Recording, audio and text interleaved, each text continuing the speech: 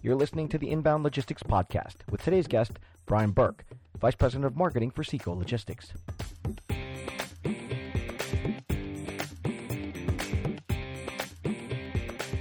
Expanding a retail enterprise into e-commerce is no small feat.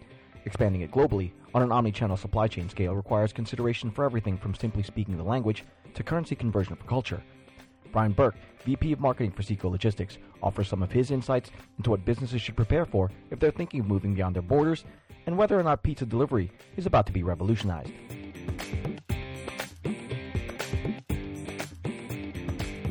On the phone with me today is Brian Burke, Vice President of Marketing for Seco Logistics. Brian, thank you so much for taking some time out to sit and talk with us today.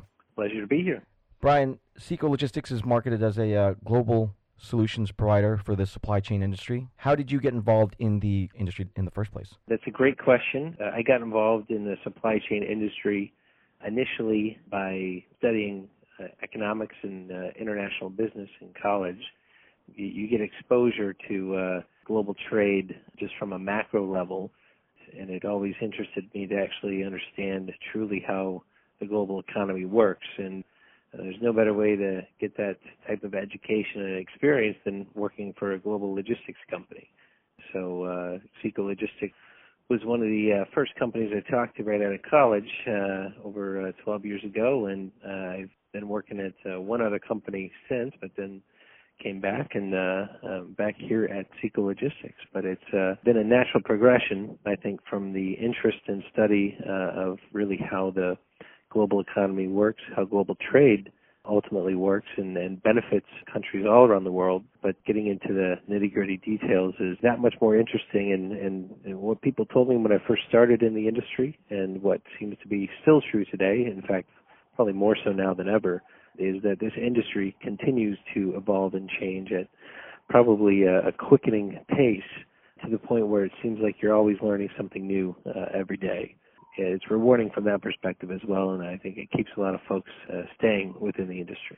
Yeah, speaking of that change and that evolution, where do you hope the industry goes, and what about your place in that development? Are you excited for what you see? Are there things that you hope to see? I think that I'm probably, like a lot of others, both frightened as well as excited for the future, because the only, I think, constant in the past 5 to 10 years has really been the rapid pace of change.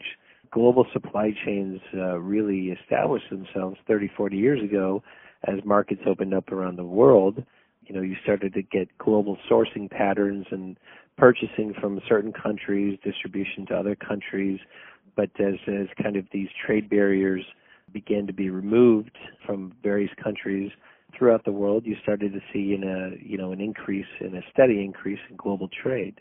And this has been a positive trend that's had a positive effect on a lot of countries and a lot of economies and overall on the global economy.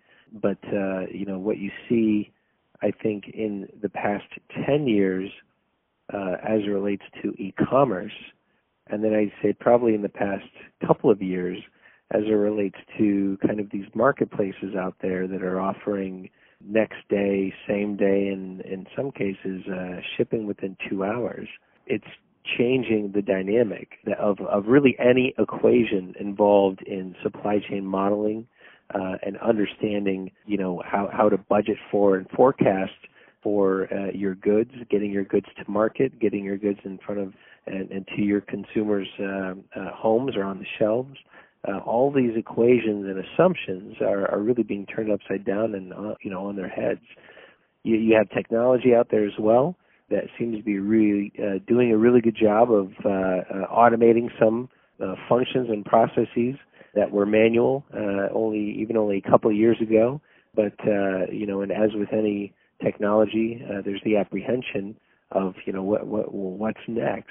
But at least from what I've seen in my short time in the industry, is it seems to actually do nothing but open up opportunities for more innovation, for providing more value within the supply chain, and for the ability to do even more. And I'll give you an example.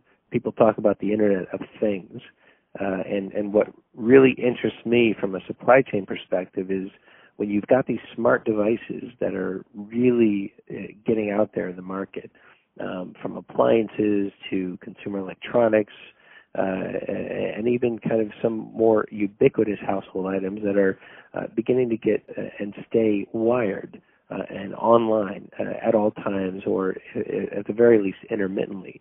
You have lots of units out there that can actually communicate inherently back to an ERP system or a TMS system, for example, when they might be low on, let's say it's a printer, and it will automatically notify the home company that it's low, and then an order will be placed automatically on your behalf, to the point where you don't have to buy any extra expensive toner.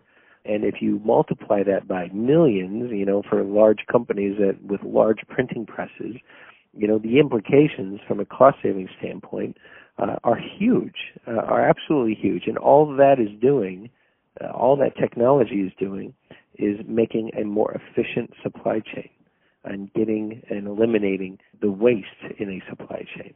And it's that type of innovation and change that at one point can seem both frightening and absolutely amazing at the same time.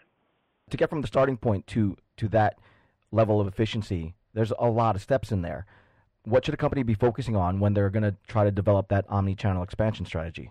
When any retailer, and every one of, every retailer is reevaluating, I think probably everything, just as every logistics company out there is reevaluating everything, and we're all in business to make money, right, and to provide value to our customers in doing so, and that may be changing very rapidly, and defining what value is today versus what it was 10 years ago is very different in the retail world.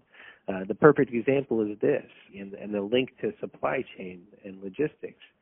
10 years ago, there's the saying that everyone was in the home delivery business. We just didn't know it yet, because we were going to the store and buying goods and putting them in our cars or taking them onto the train and lugging them all the way back to our house on our own. And, that seems in some cases almost antiquated depending on the types of products you're buying. The world of e-commerce has really opened up the expectation that the goods will come to me. And if you look at it, from a distribution perspective, now you're pushing, a lot of that capacity back into the market from an outsourced perspective. So it's no longer people voluntarily going to the store to pick up the items to voluntarily take them back home. There's an expectation that you as a retailer are going to be able to provide a delivery service that matches those of the marketplaces that are out there that can either do next day, second day, same day, or even better. For any retailer that's looking at an omni-channel expansion strategy, they have to, first and foremost, really look at where's the value that they provide for their customers. What is the brand promise that they will look to execute on no matter what? And is it quality? Is it something related to fashion that can change very quickly, either with the season or with the trend? Is it something that's more of a durable good, where patience may be more of a virtue? Is it an item that could have a cachet or demand outside of the United States? Because, from the perspective of each retailer, no one formula is the same. It all has to do with how much they want to protect their brand and defining what that brand promise is and how to go to market with providing value for their customers. So, for example, when looking at it from an omni-channel logistics expansion standpoint, is it understanding that they do want to open up new channels? And does that new channel include a marketplace? Does it include pop-up stores? Does it include a store within a store? Partnerships with other retailers? Does it include expanding into new markets, into new countries? These are all basically opening up new channels, but as we've seen with some retailers, you can expand too fast, and you can have the cost structure and the implications related to things like next-day shipping catch up to you. At the same time, you also see some retailers expand and look at lots of different channels, and it dilutes the brand. and dilutes their brand equity, depending on the channel partners that they've opted to go with. And you see some retailers that actually pull back. They pull back the channels that they distribute their product in, whether it's wholesale channels or retail channels. So these are more for the consumer brands themselves, and it actually helps to improve their image and their product line and the perception out in the marketplace. So there's lots of different ways to quote unquote skin the cat, but it all comes down to what's right for that brand and for that company.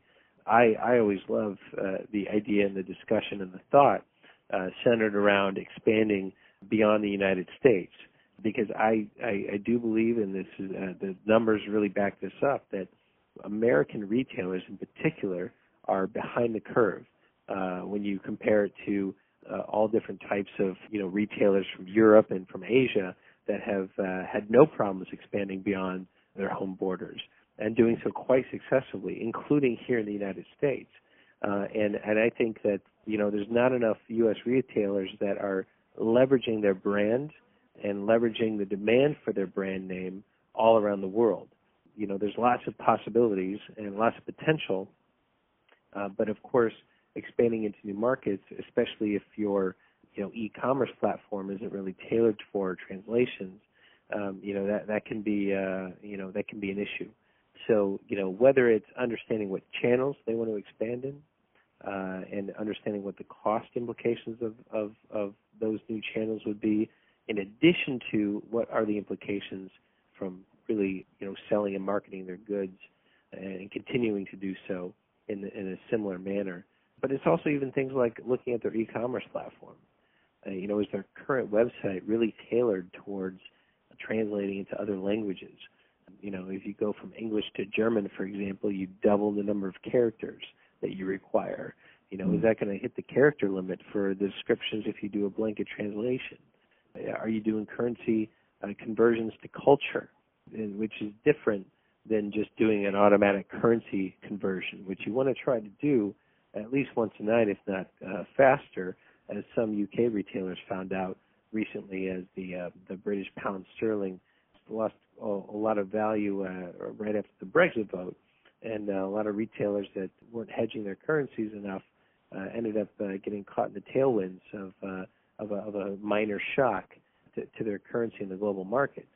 If you take that out of the equation, if you even look at it to currency conversion to culture, that's where the nuance of global e-commerce becomes magnified. And I'll give you an example.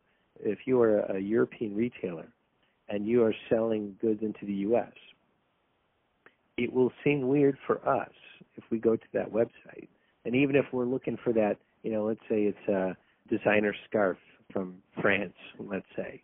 But if the the price is, we'll say $34.32, it doesn't seem right, because to our culture, right, what we're used to, that there's just something off about that. And you talk about abandonment rates, people abandoning their shopping cart, those numbers go through the roof. But if you have automatic conversion to the culture, and then all of a sudden it becomes $34.99 USD, and then, hey, that looks interesting, and that looks like something, yes, I'm accustomed to clicking on and checking out, and ultimately reducing the abandonment of the checkout process. So it's all those little things, that really can make or break a global expansion strategy. But some retailers that are looking at omni-channel expansion aren't even looking beyond the U.S. borders, because there are so many other channels to consider and talk about. That's fascinating. Now, for companies that are going to pursue that global expansion, we do have a term for that expectation. We call it supply chain impatience here. But is there a formula for prioritizing markets and channels that they should go after, keeping in mind all of those little things that go into expanding truly global? Yeah, that's a great question. I think the formula probably is not the same, but there are a few constants, I think, for any retailer, and that is not going too fast and doing it in a sustainable way. And sometimes you might be surprised at maybe what markets will be easier to kind of put your toe in the water. A lot of people might think of Canada because they're right next door and they're English speaking. But they also have a lot of requirements legally and from a consumer behavior standpoint, the expectation that things would also be in French. And of course, you've got Mexico as well, south of the border. And then perhaps you have Europe, especially the United Kingdom. But one of the countries that we like to talk to retailers about right out the gate is Australia. Australia has the highest de minimis amongst any country all around the world, which basically means this. If you're shipping e-commerce items and goods and orders into Australia, as long as each individual order is below $1,000, basically, you don't have to pay any duties.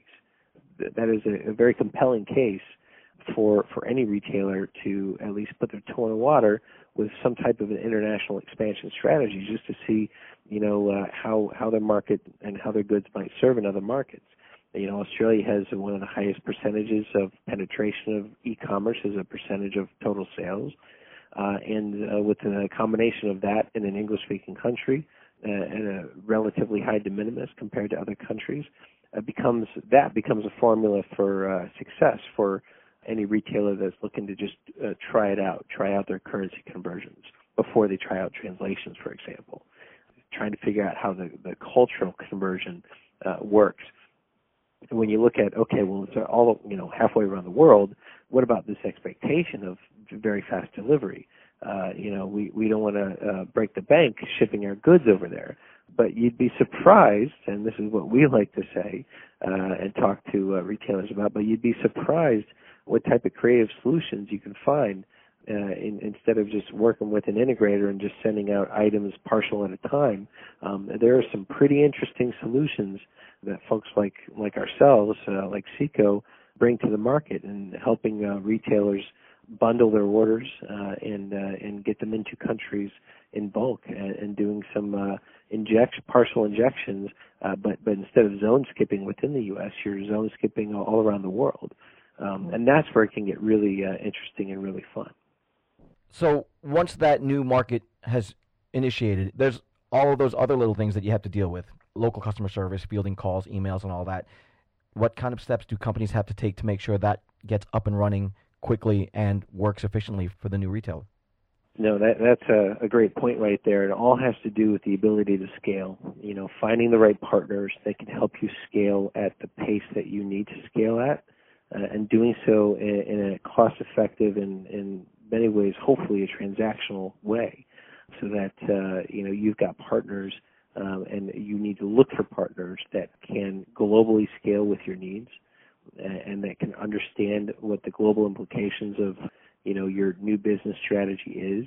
And that's where a lot of retailers, especially American companies, manufacturers as well, kind of get hung up because, again, you have a lot of American companies that may not understand the nuances and the implications of global expansion. So, this is something that we talk to a lot of companies about, working with partners that, for example, have facilities in countries around the world that understand the local customs regulations in order to make sure that the goods don't get held up at customs, which can cause its own set of nightmares, because then you might actually have to fly the goods all the way back, put them on another flight, and get them back all the way around the world. And that can truly be, cost prohibitive. But then you've also got the call center implication. You absolutely hit the nail on the head. What languages do you need to be able to scale into? And, do you have the right partner to help you out in that endeavor? And are all of those dots linked within, your customer's supply chain? And that's where you look at, if you're a retailer, if you have individuals coming to your website, you have the data on those individuals. Is that the same address that you're shipping to? Is that the same phone number that your call center is reaching out to follow up? And, those data points and making sure everyone's kind of playing on the same sheet, this is where you get into a lot of discussions and conversations around integrating platforms, global platforms for managing the entire customer relationship, from marketing and digital marketing all the way through customer service, through sales, e-commerce on the website, and then of course all the way back through to invoicing, et cetera. the entire life cycle of an order from beginning to end, and then, of course, hopefully repeat. Are all those data points connected in such a way that you can leverage that information the best to not only service your client and so that when they call in the next time, not only do you speak their language, and hopefully you do, and you set yourself up for that culturally appropriate expansion strategy, but maybe you also know who they are the minute they call, because you've got the intelligence behind all your systems to be able to help you do that. Or if someone wants to order an item, but maybe it's out of stock from your e-commerce DC, but it's available at the store that's maybe 10 miles away. Are your systems capable and sufficient enough to reroute that fulfillment request from DC to store? And can you fulfill from your store and deplete that inventory from your point of sale system that goes back to your WMS? You know, this is where we circle that conversation right back to technology. And that's where, again, you know, that it's both frightening and absolutely awe-inspiring at the same time. Let's go right into that technology discussion then. The supply chain industry is very susceptible to disruption as that technology continues to evolve. We've got autonomous trucks, we've got drones, robots, AI, teleporters. All of these things really could shake up the way things are done. How do you think some of those technologies... Yes, could, exactly. So how do you think some of those technologies could affect the industry? And have you looked ahead? Are you prepared for those potential disruptors? Yeah, well, let's start with drones, because that seems to be, you know, in everyone's minds, because you see all these kind of, videos out there of integrators testing them out. As a local legislator likes to remind me, every once in a while, they're still illegal. You know, there's still a lot of issues that need to be worked through before you start to see drones delivering pizzas to your house. There's a whole lot of privacy concerns, security, safety that have really yet to be fleshed out, and I think it's going to be a little bit longer until we figure that one out. 5 years ago, I would have said, absolutely, drones will be everywhere, and you'll never have self-driving cars. I think probably now it's the reverse. They've gone so far in their technology as it relates to self-driving cars that it really is. You might start to see a lot of them roll out in mass in the very near future before you see drones. Because I think anytime you got something flying through the air, once you get the FCC involved, once you get individuals that are concerned for their privacy and for the safety and security, more so than they would have ever been with a car that probably has a better driving record than you, as we've seen with some of these tryouts. I mean, I see for drones in particular the biggest benefit in how it will impact change in the global supply chains in the near future is not going to be delivering pizzas to your home. I think that's a ways off, if we ever get there, in fact. But where I do see it changing supply chains is, number one, in disaster relief. Absolutely, when you look at drought-stricken areas, famine, earthquakes, war-torn areas, being able to get the right goods to the right villages and towns and people when they need it, and understanding, the conditions of passable and impassable roads before you get your trucks there into some of these more remote locations. I mean, that's going to have a huge impact on lives. Right. Absolutely, and aid in relief and the logistics that support those efforts. So that's number one. Number two, there's people that still live in some very remote areas, and they may have electricity and the internet and everything, and but it's just if you're in a Channel Island, for example, off of Maine, or if you're living up in the Northwest Territories, up in Canada, it can be difficult, right, to get the latest e-commerce goods to your home, or buying milk under $10 a gallon. I mean, it's just the supply and demand. But drones can actually really, truly help to level the playing field for folks that live far away from population centers, and where there can be, where I think the FCCs of the world, not just the U.S., but of the world, can certainly be a lot more amenable to these types of drone deliveries. I think the number three, and this is something we're even looking at, is the ability of the drone within a warehouse to help complement your order picking process. So within the walls of a warehouse, understanding how you can leverage not just your shelves, but also, the height, right? So you in a typical warehouse, you have your higher turn items down towards the bottom, right? Because that's where the people are. Then you get on the forklift, so you go up and you start to go after the lower velocity goods that are more palletized, probably, and not in smaller boxes to pick out eaches. The ubiquity of drone technology to assist in the order picking process could truly make warehouses more efficient much sooner, I think, within the warehouse than outside of the warehouse, and having again those famous pizzas being delivered to your home.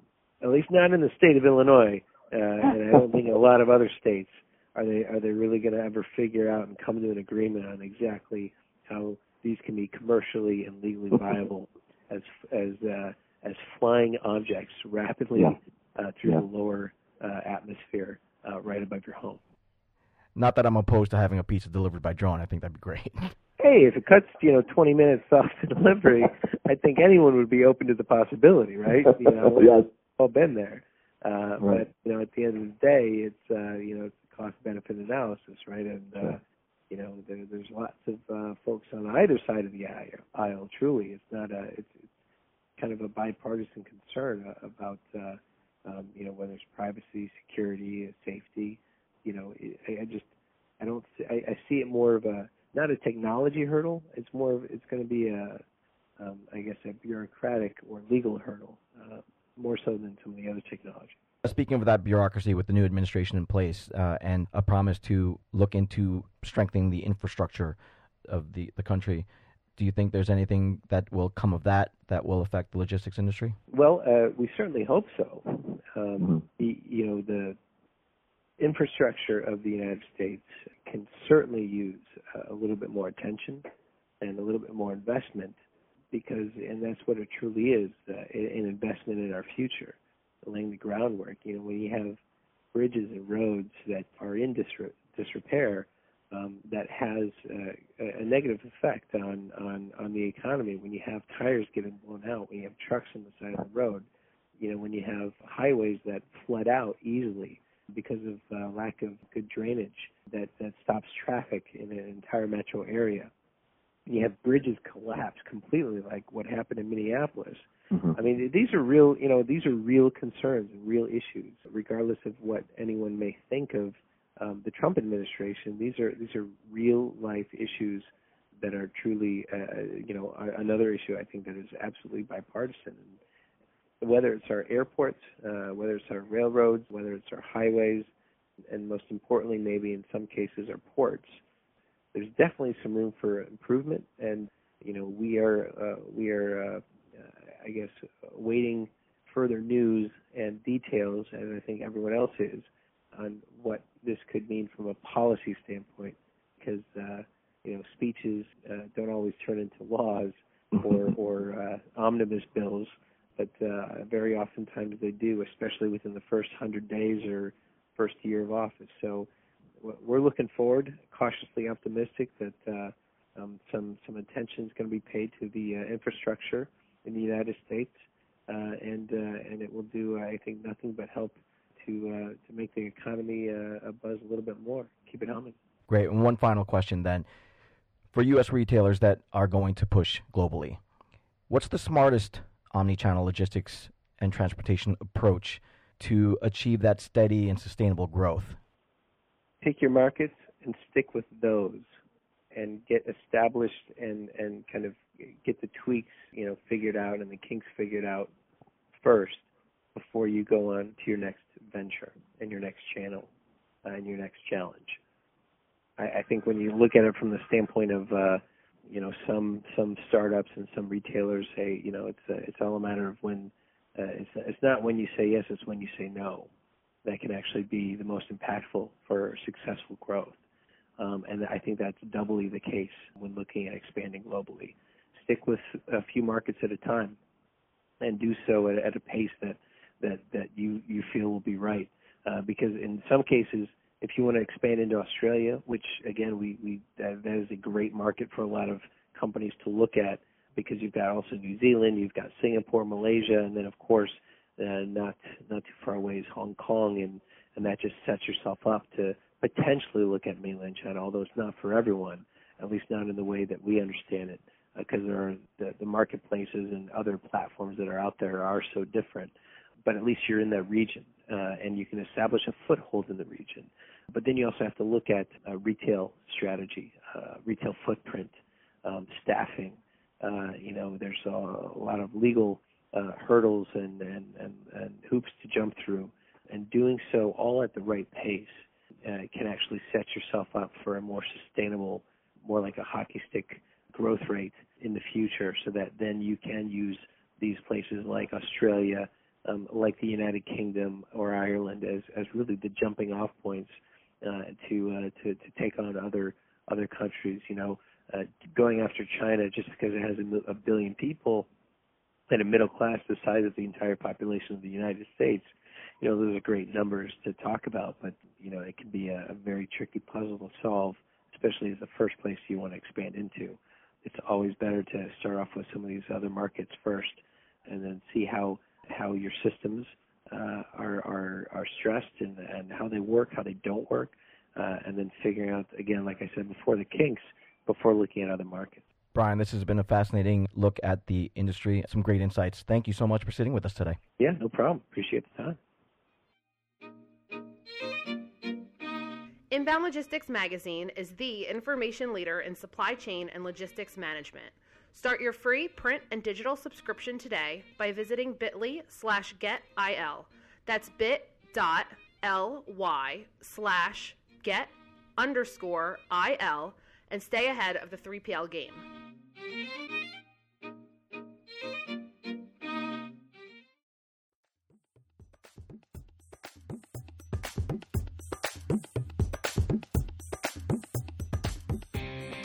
The Inbound Logistics Podcast is a production of Inbound Logistics Magazine. For the most in-depth information around logistics, transportation, and supply chain practices, get your free print and digital subscription at inboundlogistics.com/subscribe. Connect with us via LinkedIn, Twitter, Facebook, and YouTube for the most current developments in the industry. All of these links will be available in the show notes. If you'd like to leave us some feedback or have a topic you'd like to see covered in a future episode, leave us an email at podcast@inboundlogistics.com. I'm your host, Jeff Vita. Thank you for listening, and we will see you next time here on the Inbound Logistics Podcast.